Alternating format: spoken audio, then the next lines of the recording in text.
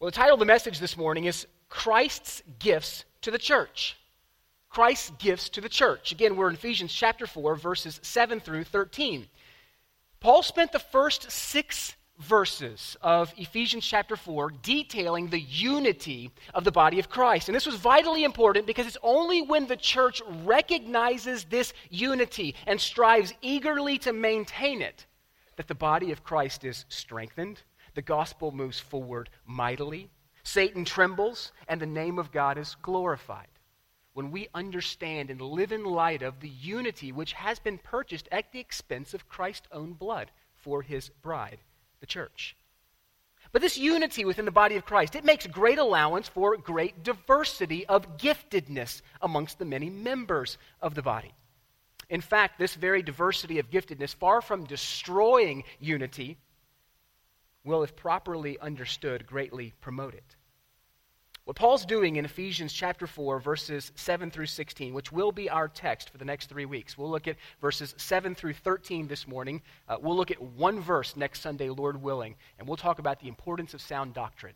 And then we'll finish up with verses 15 and 16 3 weeks from now, if the Lord so wills. But what Paul is doing here in Ephesians chapter 4, verses 7 through 16, is communicating God's plan for church growth. You go to any Christian bookstore, and it seems like lined in the front of the church of the church resources section is "Grow your church." 5 tips for growing your church. If you want to have a big church, do this, say this, look this way, present your ministry this way. Be relevant. Dress this way. Don't say these words. This is how you grow the church. Paul has a different idea for us about how the church grows, and he's going to lay out that plan for us here in Ephesians chapter 4. See, Paul is communicating God's plan for church growth not so much numerically in numbers, but rather in the ever-increasing spiritual maturity of the members of the body of Christ. You see, Paul's shifting his thought from the unity of believers, verses 1 through 6, to the diversity or the uniqueness of believers, in that we have all been given differing spiritual gifts. This is the beauty of the body of Christ. Completely unified, yet completely unique.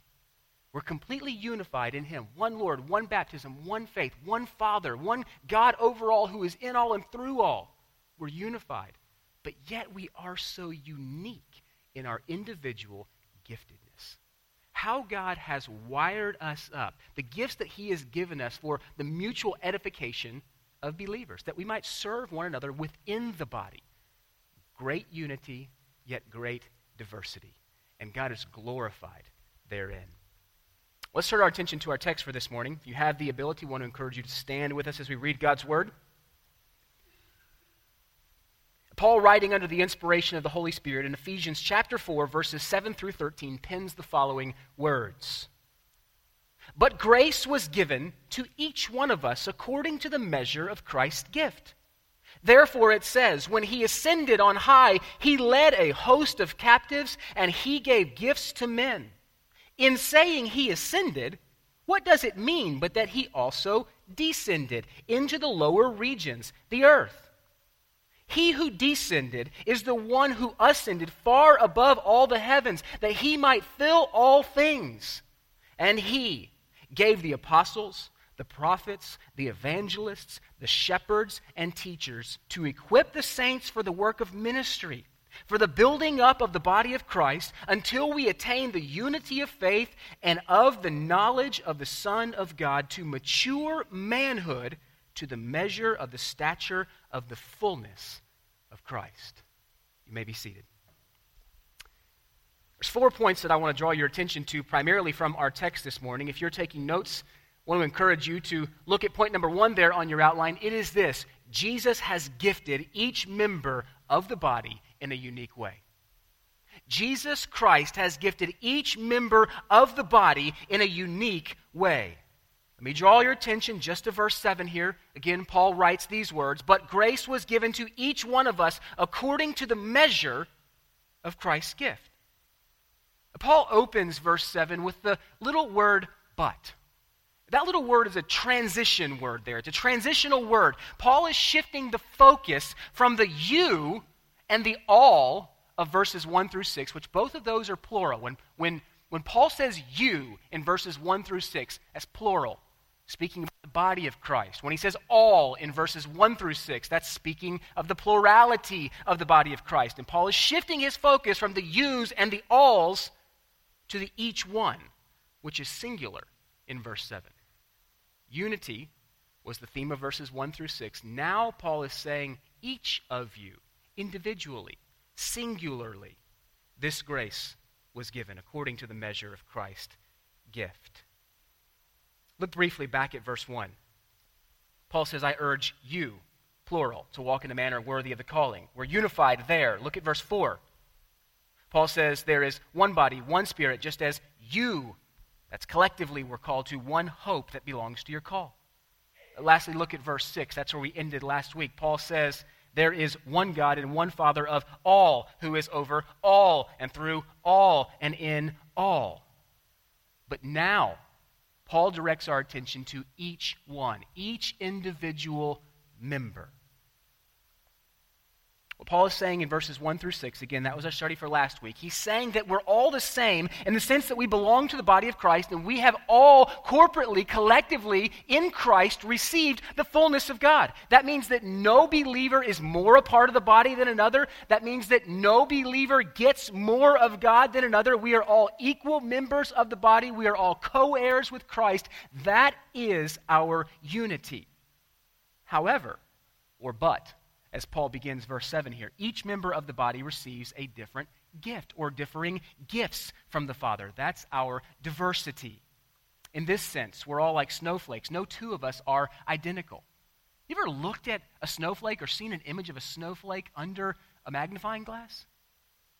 It's amazing how intricate each of them are. No two alike. Think of the number of snowflakes that fall in one city, in one part of the country, at one given snowfall, and then you think about all the winter. Incredibly unique. Each Christian is uniquely gifted and thus makes a unique and necessary contribution to the body of Christ. Within the body of Christ, each member has a distinctive service to render to the effective functioning of the whole. Let me rewind that sentence for you. In the body of Christ, each individual member has a specific and a unique function that you've been uniquely and specifically gifted to perform for the good of us all. Paul says, the grace given to each one of us. Now, it's important that we understand that when Paul speaks of grace here, he's not talking about saving grace. He's talking about equipping grace. Paul's already assuming his readers here are in Christ, saved by grace, possessing the promised Holy Spirit, a deposit guaranteeing the inheritance that is to come. So when Paul mentions the word grace here in Ephesians 4:7, he's not speaking about saving grace. We're already saved by grace. He's speaking about that grace which enables us or equips us to be functioning, serving members of the body of Christ, using the unique giftedness that God has given to each one of us. God has graced each member of the body of Christ with a unique spiritual gift and the ability to carry it out in service to himself and in service to others. You may be sitting there thinking to yourself, well, I've read a few things about spiritual gifts, but what is that? Really understand what a spiritual gift is. Let me give you just kind of a simplified definition here of what a spiritual gift is. A spiritual gift is a supernatural ability. Let me just pause right there. We have many natural abilities, many natural endowments. A spiritual gift is something that's given to you that's not a part of your natural ability. It's something given to you at your conversion. It's a supernatural ability. It's given by the Holy Spirit. It's given to every believer at his or her conversion and equips them to function in a unique way that builds up the body of Christ. Your spiritual gift is a supernatural ability given to you by the Holy Spirit at the moment of your conversion that equips you to serve a unique function that builds up the body of Christ. Here are just a few examples of spiritual gifts. Serving. You might have been given the spiritual gift of serving. You might have been given the spiritual gift of teaching. you might have been given the spiritual gift of giving. You could have been given the spiritual gift of exhortation. It's possible that you have the spiritual gift of discernment, leadership, maybe mercy, or faith. There are multiple lists, and I'll tell you where they are here in just a few minutes, but there are multiple lists of spiritual gifts given throughout the New Testament. And it's interesting to note that in all of the lists that are given, they're all different. As a matter of fact, there's very little overlapping of spiritual gifts in those lists. And it's quite possible that the list of spiritual gifts that are given to us are not even comprehensive of the gifts that God gives to his children at conversion. But here's what you need to know. If you are in Christ, if you are a believer, you have been given at least one spiritual gift that is to be used not for yourself, but for the common good. Paul told the Corinthian church in 1 Corinthians that your spiritual gift is given to you for the edification of the whole, for the building up of the body of Christ. And there's three truths that I want to draw your attention to that I think jump out of the text here in verse 7. Might want to jot these down if you're a note taker. Number one, Jesus graces us with these spiritual gifts. In other words, they aren't owed. They aren't deserved. Paul says, but grace was given to me. Grace, by definition, we do not deserve. Not only did we not deserve the grace that brought us into the kingdom of God, but we didn't deserve any other grace that would equip us for service within the kingdom of God. Your spiritual gift or spiritual gifts are a grace. Every part of life, the Christian life, is grace. Grace, grace, God's grace. Jesus graces us with gifts. They aren't owed and they aren't deserved to us. Secondly, I want you to notice that Jesus hasn't overlooked a single member of the body of Christ in his distribution of spiritual gifts. Look back at the text. Paul says, but grace was given to each one of us. Not a single child of God was overlooked in the distribution process of spiritual gifts. Every single one of you in Christ has at least one spiritual gift given by God, by his grace. And then thirdly, I want you to notice here from verse 7, Jesus distributes his gifts according to his own sovereign choosing. The distribution of our grace gifts is in the hands of Christ. He apportions them as he sees fit. Paul's words, according to the measure of Christ's gift. Those words carry with them the idea of proportioning something out. Proportioning something out. Your grace gift package, your gift mix, or your gift mix inventory, however you want to think about that, was delivered to you without your preference and without your input. Just like you showed up with a distinct eye color and a distinct hair color that were not of your own choosing, so your unique giftedness given to you to serve the body of Christ was not of your own choosing. The Lord, who is all wise, gifted you and knows exactly how to use you in service to himself and to others. God is wise and he's good, and he sovereignly gives us the gifts that he wants us to have. How do we learn what our spiritual gifts are?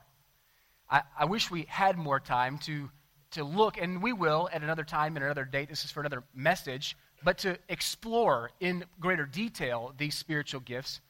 But I want to give you a few thoughts here for how you might discern or how you might learn what your particular spiritual gift or spiritual gifts are. I would say this. I was thinking through this week in my study. The first thing that you want to do is you want to make sure that you know Christ. Because it's only the children of God who are given spiritual gifts. Only the child of God has received a spiritual gift. So you want to make sure that you know Christ personally. That's number one. Secondly, you would do well to study the passages in the Bible that deal with the spiritual gifts. And I want to give them to you this morning. They're somewhat easy to remember because there's 2 12s and 2 4s. 2 12s and 2 4s. Romans chapter 12 and 1 Corinthians chapter 12 and Ephesians 4 and 1 Peter 4. 2 12s and 2 4s. That's where you can find lists of spiritual gifts. Would encourage you to study those passages. Third, think we would do well to ask God for wisdom to help us discern our spiritual gifts. James says, if any of you lacks wisdom, let him ask of me. I give it graciously without finding fault. Lord, how have you gifted me to uniquely serve? How have you gifted me to play a unique role within the body of Christ? Ask for wisdom. Fourthly, would encourage you to jump in and start serving. Just jump in and start serving. And ask yourself as you do, what areas of service bring me great joy? When I do this, I feel like I'm good at it and I excel at it. And not only that, but it brings my heart a sense of great joy. Well, you got to jump in and start serving somewhere to be able to discern that. So I would encourage you to jump in and start serving. There are a plethora of ways and areas in which you can serve here at the chapel. I want to encourage you in this. We had to create roles. We had to create jobs for VBS because we had so many volunteers. Let's repeat that again. It's by functioning, it's by serving in various capacities that you begin to learn, hey, I really love that. I really feel like God has gifted me at this. I feel like I'm good at it and I excel at it to the glory of God. It brings my heart great joy when I serve. It brings my heart great joy when I teach. It brings my heart great joy when I labor in prayer for others. Jump in and start serving. And then lastly, listen to what others commend you for doing.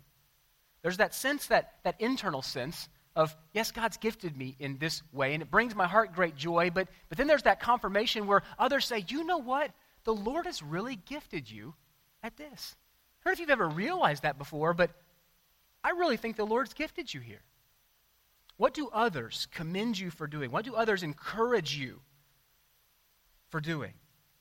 There are many assignments, many spiritual gifts to be discovered, developed, and deployed. I think I would say this, if I could just simplify that list of 4 or 5 things that I gave you there for discerning your spiritual gift, I would capsulize it by saying this. You can probably best discern your spiritual gift or evaluate where your spiritual gift or gift mix lie where your passions and your abilities collide. Where your passions and your abilities collide, that's probably an area of giftedness for you. Given to you, graced to you by the Father himself for ministry, for service within the body of Christ. What are you passionate about? Where do your abilities lie? Where do those two intersect? Jesus has gifted each member of the body of Christ in a unique way. Hopefully sometime in the future we'll have an opportunity to unpack those 2 12s and those 2 4s and look at those spiritual gifts in greater detail. Moving on in the text for this morning, though, let me draw your attention to point number 2 on your outline. It is this. Jesus won the right. He won the right to distribute gifts to the church. Not only has he gifted each member of the body of Christ uniquely, but he has won that right for us. Let me draw your attention to verses 8 through 10. Paul writes this, therefore it says, when he ascended on high, he, Jesus, led a host of captives, and he gave gifts to men. In saying he ascended, what does it mean but that he had also descended into the lower regions of the earth?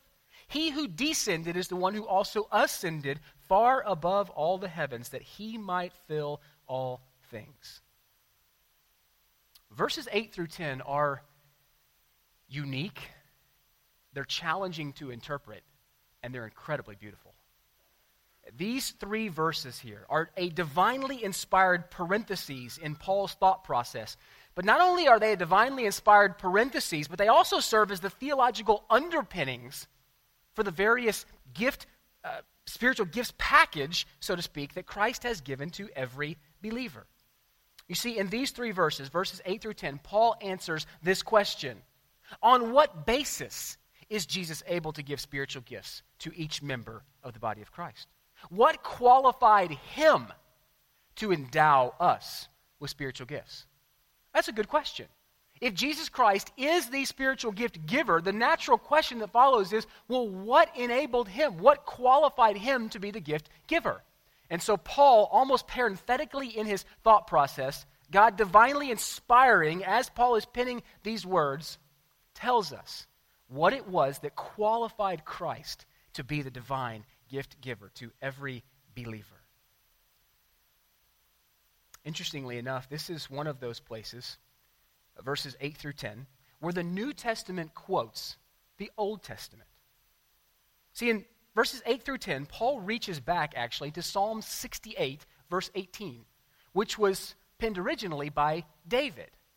Paul reaches back in writing this letter to the church at Ephesus, and he quotes something David said way back in Psalm 68, verse 18.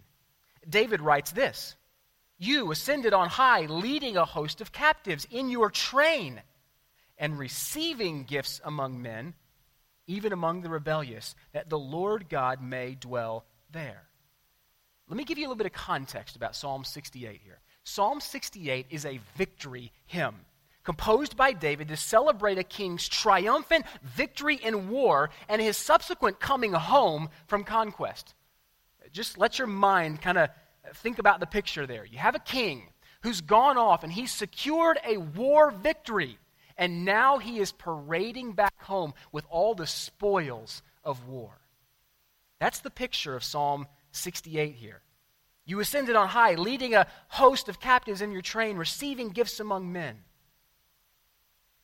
In its original context, Psalm 68 is a call to God to come and rescue his people. But in poetic fashion, David pictures a king here who, after having been triumphant in battle, would bring home the spoils of war and boast of his victory. The king would parade through town, and he would parade his treasures, as well as captured prisoners.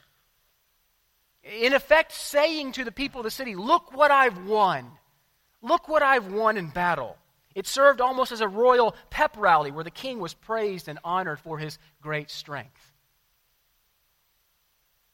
Aside from parading his treasures and his conquered enemies through town, this victorious king would also display his own soldiers who had been freed, being held prisoner by the conquered enemy. These were oftentimes referred to as recaptured captives. So not only did this king defeat another, but in defeating another enemy, in conquering another enemy, he gained some of his own prisoners of war back. Oftentimes referred to as recaptured captives. These are prisoners who had been taken prisoner, again, so to speak, by their own king and thus given freedom. You see, the greatest treasure of war, and I hope you'll begin to put the pieces of the gospel together here. The greatest treasure of war is people redeemed. The greatest treasure of war is people redeemed. Paul takes this victory hymn in Psalm 68 and he uses it illustratively of Christ. Paul paints the picture of Christ, our King, seated upon a white horse, our great warrior, the great warrior for the church. And following in his procession are throngs of people who were once held captive under sin's weight. That's you and that's me, friends. Recaptured captives. We were once lost, but now we're found. Jesus has defeated sin and death. He's won our freedom. Paul writes about this in Colossians chapter 2. Paul wrote the letter to the church at Colossae and the letter to the church at Ephesus while on house arrest in Rome. And so you see a lot of similarities between the letter of Colossians and the letter of Ephesians. And this is what Paul wrote in Colossians. Again, you can begin to put the pieces of the picture here together. Speaking about Christ, he disarmed the rulers and the authorities, and he made a public display of them, triumphing over them by the cross. Do you see the victory march language? And now seated on his throne, Christ Jesus, our great high king, our great warrior, instead of receiving gifts from men, which is what David writes in Psalm 68 of the king would receive gifts from men. Paul takes Psalm 68, makes it illustrative of Christ, and says, now that he has won the victory, defeated sin and death, he now gives gifts to his recaptured captives. That's you and that's me. It's a beautiful picture. These three verses here, verses 8 through 10, hark back to the Old Testament And Paul takes them and he makes them illustrative of Christ. And he paints the picture of our great warrior king who has come home from conquest, a victor. And he brings with him all the spoils of battle. And following behind him are those recaptured servants. That's us. And not only does he receive gifts from men, like the king of Psalm 68, but Jesus turns around and he distributes gifts, spiritual gifts, to his own. We, the church, are the freed captives in his train, and we receive his riches as gifts. Friends, the greatest gifts on planet Earth are spiritual gifts. We get all kinds of excited about other gifts, but the greatest gifts are those that are spiritual. Spiritual gifts given to us by Christ at our conversion for the good of the body, for the building up of the body of Christ, that I might serve God and in doing so serve others within the body. Christ won the right to grant them to us, that we might enjoy them, but that we might employ them. How are we doing there? How are we doing at employing the spiritual gifts that we've been given?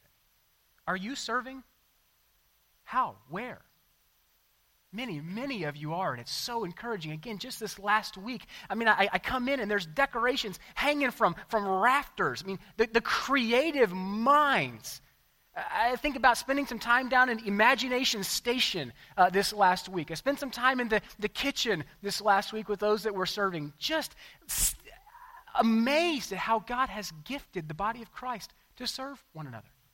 What a great picture just this last 168 hours of this last week were.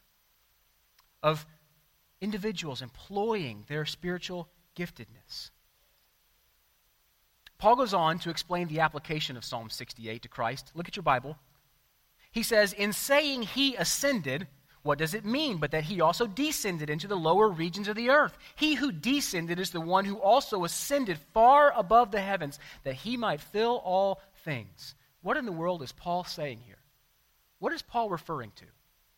I think we best understand what Paul is saying here. I think we best understand what Paul is referring to here in light of Christ's humiliation and his subsequent exaltation.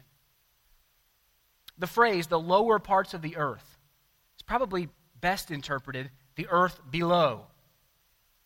The earth below. He ascended. What does that mean? Well, it means that he also descended. Well, what does that mean? It means that the victor of our salvation divested himself temporarily of his throne, and he took on human flesh and became a man. That's John 1:14. He took on flesh and lived among us. That's his humiliation. He descended. He came to earth. He took on flesh. But he descended that he might ascend. That's his victorious resurrection.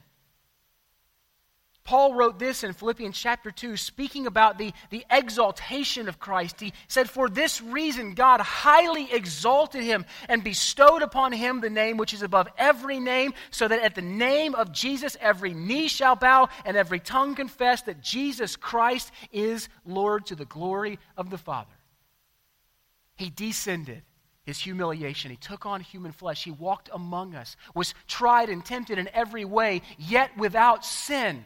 He went to a Roman cross voluntarily, was crucified, dead, buried. But God exalted him to the highest place, and he ascended, where he now sits, our mighty victor, on heaven's throne, distributing gifts to men. It's a beautiful, beautiful picture.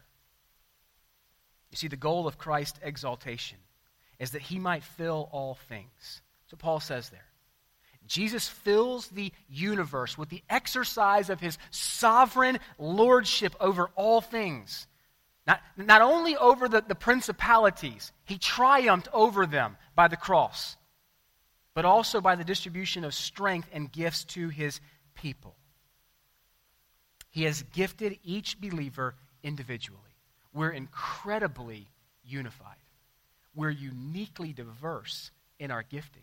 And Jesus Christ, our great victor, has won the right to distribute those gifts to us. We turn your attention to number 3 on your outline. Not only has Jesus gifted each member of the body in a unique way, but number 3 here, Jesus has also gifted the church as a whole with spiritual leadership.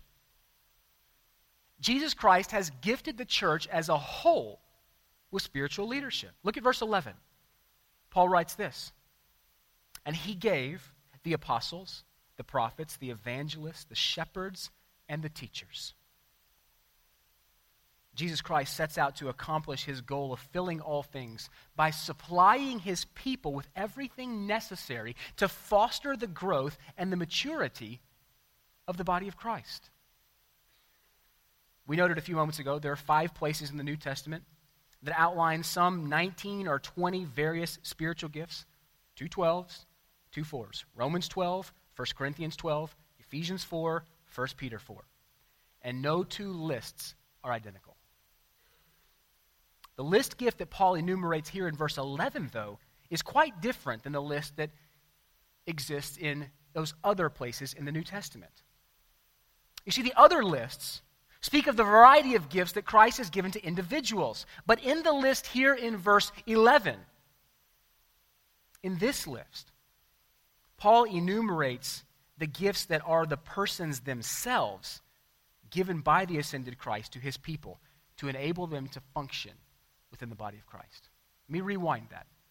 The list of spiritual gifts that are given elsewhere in the New Testament speak about those unique gifts themselves. But the gift list that exists here in Ephesians chapter 4, verse 11, speaks about those persons whom God has used to equip the church. Those persons, those offices, those roles that God has given to the church to equip her, to mature her. Those are the apostles, the prophets, the evangelists, the shepherds, and the teachers. Let's look at those briefly. Paul begins with the apostles. The word apostle is derived from the verb apostello. It means to send off on a mission. To send off on a mission. We could actually translate the word an envoy or an ambassador, someone who goes on a mission with the credentials of the one who sent him. If we're thinking in those terms, Jesus, in a sense, was the foremost, capital A, apostle, sent by God to accomplish the mission of redemption. He is the king. He is the great victor, the great warrior who returns from battle giving gifts. There's a sense in which he is the foremost, capital A, apostle, sent by God to accomplish the mission of redemption. But after Jesus came the 12. And then there was Paul. Paul was grafted into that little band of apostles there. What were the qualifications for an apostle? They were 2, and they were very specific. In order to be an apostle, one had to be directly chosen by Christ. Mark 3:14, it says Christ appointed them or called them apostles. They were directly chosen by Christ. And secondly, the second qualification is each apostle had to be an eyewitness of the resurrected Christ. That's Acts chapter 1. An apostle had to be called directly by Christ, and they had to be a direct eyewitness to the resurrected Christ. Paul was the last one to meet those qualifications, and therefore the office of apostle has expired. The office of apostle has expired. Look back, if you have your Bible there in front of you, at Ephesians chapter 2, verse 20. The office or the spiritual gift that Christ gave to the church, namely that of apostle and prophet, those were foundational gifts to the church. They no longer exist. Look at chapter 2, verse 20. But on the foundation of the apostles and the prophets, Christ Jesus himself being the cornerstone. The apostles and the prophets were foundational gifts given to the church. They were the first generation of ministers, so to speak. So the office of apostle has expired today. But in a broad sense, we have to be careful here. You have to understand what I'm saying. In a broad sense, believers today accomplish an apostolic work, not an apostolic office. There are no apostles today, but we can say that our ministry is apostolic in nature. It's apostolic in nature. As we work in the church, evangelism and service, we can say that that's apostolic in nature. But that's not what many modern church leaders mean when they lay claim to the apostolic office. As a matter of fact, interestingly enough, I was reading an article in last month's edition of Christianity Today, speaking about lead pastor Bill Johnson, pastor of a huge church out in California called Bethel Church. And this is the short paragraph that I read this week. A distinctive of Johnson's ministry is his interpretation of Ephesians chapter 4, verses 11 and 12. And he gave the apostles, the prophets, the evangelists, the shepherds, and the teachers to equip the saints for the work of ministry. Johnson believes these verses outline 5 gifts or ministerial functions for Christians today, believing that apostles and prophets are meant to serve the church today. I don't think that's what Paul's saying here. Paul says that the church was built on the foundation of the apostles and the prophets. We can say that our ministry within the church has an apostolic nature to it, but there are no apostles today. There are no apostles today. When the New Testament was completed, the office of apostleship has ended, but God used them mightily. The apostles were a gift to the church. Secondly, the prophets. The gift of a prophet differs from that of an apostle. This is also a foundational gift to the church here. You see, the apostle gives an authoritative declaration to the whole body of the truth concerning Jesus Christ, but the prophet interprets that authoritative word and explains the truth so that it becomes very clear, vital, and compelling. What is the role of a prophet? The role of a prophet is to declare. Prophets are declarers or proclaimers. Matter of fact, the very word prophet there comes from the Greek root prao, which means to cause to light or to shine up. It's coupled with the prefix pro, which means before. So to cause before, to light up or to shine up. That's what a prophet did. They boldly proclaimed the word of God such that it was visible to the body of Christ, such as they understood it and could live in light of it. The prophet is the one who stands before and causes the words of the apostles to shine. So there is a sense in which we can say that teaching today can be lowercase p, prophetic in nature. But that just means to declare what has already been declared. In the Bible, there's 2 ways to think about prophecy. In the Old Testament, it was foretelling, looking forward into the future. In the New Testament, prophecy is spoken of in terms of forthtelling. In other words, just declaring what has already been declared. Prophets were declarers of the Word of God, used to light up the Word of God so that it was understood by God's people, the church. In that sense, the apostles and the prophets were wonderful gifts given to Christ, to the church. They are the foundation upon which the church of Jesus Christ rests. It's important to note today, though, that there is no new revelation from God. Anyone who claims to be a prophet today and to speak new revelation should be avoided like the plague. God has spoken to us, Genesis 1 to Revelation 22.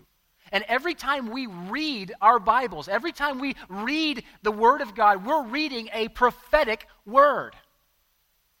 Anytime you hear someone teaching the Word of God, maybe I shouldn't say anytime, hopefully when you hear someone teaching the God, there is a sense in which it's a prophetic teaching. In other words, they're just declaring what has already been written. Nothing less, nothing more. All I do in the pulpit every Sunday is try by God's grace to shine light on the Word of God. But there is no new prophecy. There is no new word. God has communicated everything He wants us to know for life and godliness this side of eternity in His completed, infallible, inerrant Word. And where every single heresy begins its bud is where someone has started or has spoken of a new word, a new interpretation, a new revelation from God. God has told me this. You should do this. We should do everything. Be careful to do everything that is written in God's Word. There is no new prophecy today. The office of apostle and prophet has ceased. But there is a group that God has given to every generation. and they are the evangelist and the shepherd teachers. They are the second generation of ministers. If the apostles and the prophets were the first generation of ministers that God gave, that Jesus Christ gave as gifts to the church, the second generation of ministers, which are alive and active today in the church, are the evangelists and the shepherd teachers. Look at evangelists there. Unlike apostles and prophets, the gift of evangelism has not ceased. It's an oftentimes misunderstood gift. When we talk about the gift of evangelism, or we talk about an evangelist, we're not talking about a guy in a slick suit with sugar-coated sermons, with slick sermons. The gift of evangelism doesn't mean that a person is a preaching superstar. The gift of evangelism simply means this, and you very well may have this gift. As a matter of fact, some of you in this room definitely have this gift. The gift of evangelism is just the ability to be able to simply communicate, but persuasively, simply and persuasively communicate the gospel message. It's effective. God has gifted you to be a communicator of the gospel message. Not in wise and persuasive words. And Paul said that to the church at Corinth. I didn't come to you with wise or persuasive words, but with a demonstration of the Spirit's power. Matter of fact, I was weak and I came in trembling. But Paul was a preacher of the gospel. An evangelist. Some of you have that gift here this morning, the gift of evangelism. You're skilled in presenting the gospel in a way that people can understand and receive it. You're a bearer of good news. Your soul is burdened when you think about the lost, and there ought to be a sense in which every single one of us has a burden for the lost. Now, having said that, some of you are gifted with the gift of evangelism, but not being specifically gifted with the gift of evangelism doesn't let a single one of us off the hook for being about the business of evangelism. You understand that? Every single one of us, irregardless of our gifting, is to be a mouthpiece, is to be a proclaimer of the gospel message. Some of us have a unique gift there, but just if we haven't been uniquely gifted there, it doesn't let us off the hook. We're all to be bearers of the good news. We all share that responsibility. And lastly, and I think these two go together, Paul speaks about shepherds and teachers. The imagery of the word shepherd, it was applied to God to describe the way that he cared for and protected his people. But it comes to be applied to church leaders who carry on Jesus' pastoral ministry. You see, Jesus is the good shepherd who cares for his flock, and thus church leaders, pastors, and elders in the church are exhorted to be shepherds of the flock, to care for them, to nurture them, to feed them, and to protect them. That is the role of a shepherd teacher. Matter of fact, here in Ephesians chapter 4, verse 11, the Greek phrasing, a shepherd teacher, permits us to join those two words together so that we can actually speak of a pastor teacher. A pastor teacher. We oftentimes tend to think of pastor as an office in the church, and that is true. But there's a difference between the office of pastor and the gift of pastoring or shepherding. Here's what I mean by that. There are only a few within our local congregation that are in those positions of the, quote, office of pastoral ministry. But many of you are gifted as shepherds. Many of you are gifted as shepherds.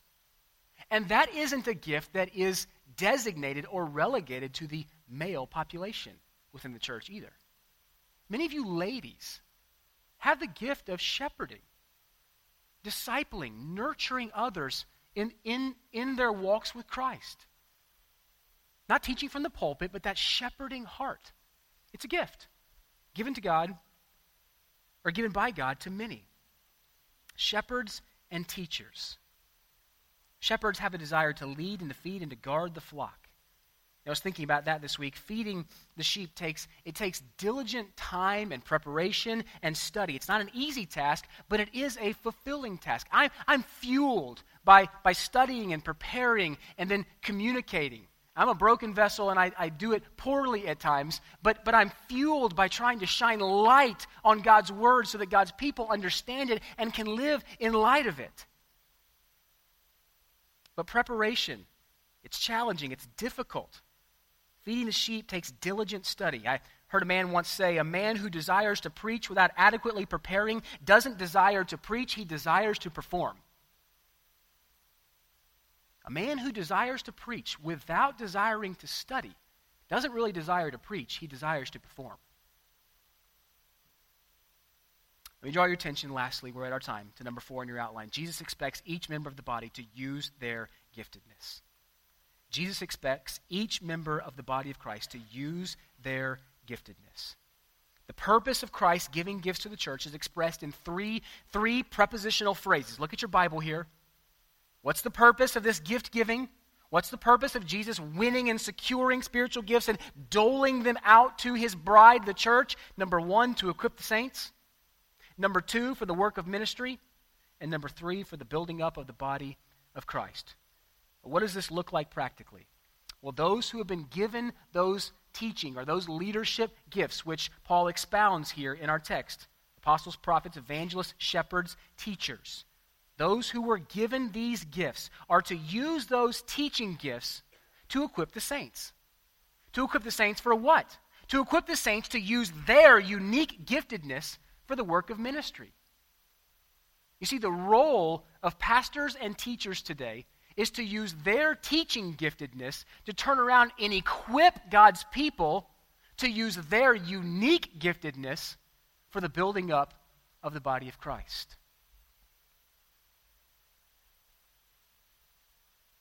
I love the word equip there. It's the Greek word katartismos. It's only used here in the New Testament. It has the idea of preparing, completing, training, and discipling. We're to prepare, to train, to disciple God's people, to equip them for the work of ministry.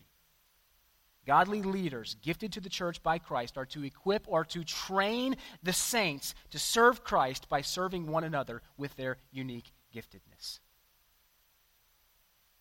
Friends, let me say this.